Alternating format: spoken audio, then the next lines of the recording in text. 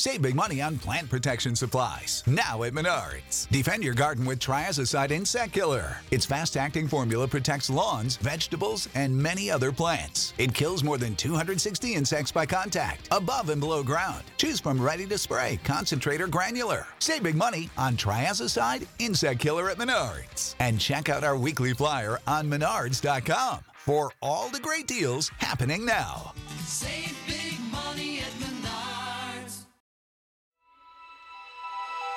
Coming up on 5 Minute News.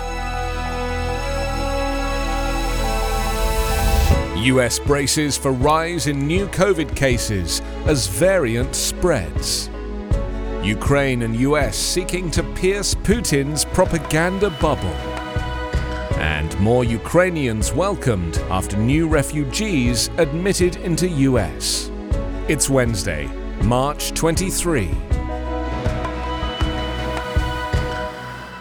I'm Anthony Davis. Coronavirus cases have been rising in parts of Europe and Asia, so much so that scientists worry that an extra contagious version of the Omicron variant may soon push cases up in the United States. Experts are also keeping their eyes on another mutation, a rare Delta Omicron hybrid that they say doesn't pose much of a threat right now, but shows how wily the coronavirus can be. The US will likely see an uptick in cases caused by the Omicron descendant BA.2 starting in the next few weeks, according to Dr. Eric Topol, head of Scripps Research Translational Institute. It's inevitable we will see a BA.2 wave here, he said. One reason, after about 2 months of falling COVID-19 cases, pandemic restrictions have been lifted across the US. Many people are taking off their masks and returning to indoor spaces like restaurants and theatres. The latest data from the CDC shows the share caused by BA.2 is up significantly. The CDC reported on Tuesday that the variant accounted for about 35% of new infections last week. In the Northeast, it was about half. Dr. Anthony Fauci, the US government's top infectious disease expert, said he also thinks the US will face an uptick similar to what's happening in Europe, particularly in the United Kingdom where BA.2 is the dominant strain, but he doubts it will be a surge. Ukraine, along with the US, has knocked back Russian President Vladimir Putin's efforts to falsely frame the narrative of his brutal war, but they are struggling to get a more accurate view of the Kremlin's invasion in front of the Russian people. While the Russian military suffers thousands of deaths and fails to capture key cities, Putin is intensifying his 2-decade crackdown on information. The Kremlin has shut down Russia's last 3 independent media outlets, barred social media platforms, created new laws against journalists who defy its propaganda, and insisted on calling the war a special military operation. The result is a Russian public with little to no access to any alternative to Putin's own anti-Ukraine, anti-Western narrative. It's a heat shield for Putin against any backlash to the war and Western sanctions that have crippled Russia's economy. Breaking through Putin's propaganda bubble is a key strategic goal for Ukraine and its Western allies.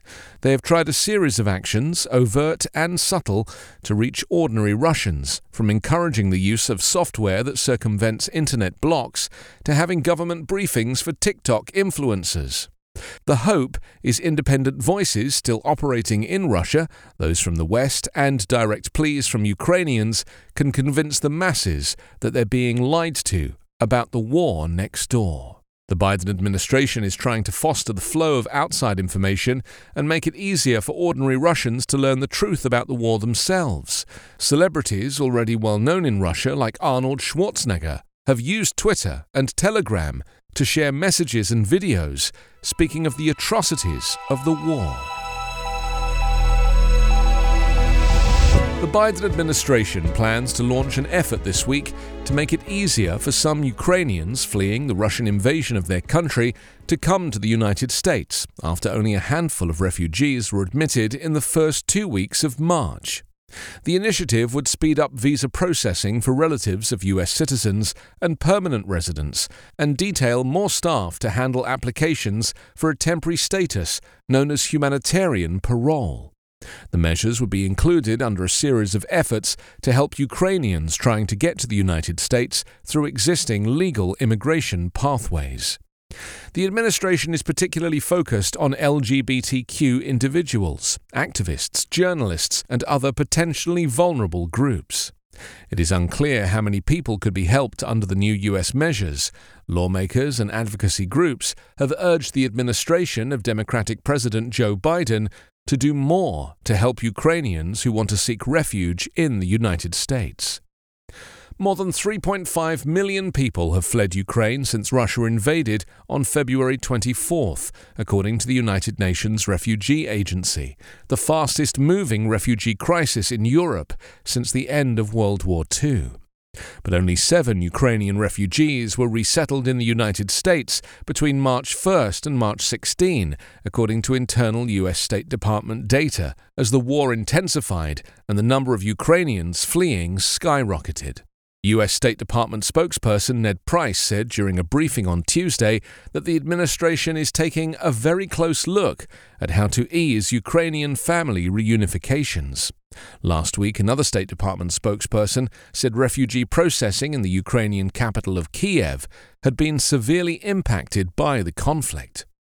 Biden officials have said the majority of the people fleeing Ukraine will want to remain in Europe, where they can travel without a visa and may have family and friends. You can subscribe to 5 Minute News on YouTube with your preferred podcast app. Ask your smart speaker or enable 5 Minute News as your Amazon Alexa flash briefing skill. Subscribe, rate and review online at 5minute.news. 5 Minute News is an evergreen podcast covering politics, inequality, health and climate, delivering independent, unbiased and essential world news daily.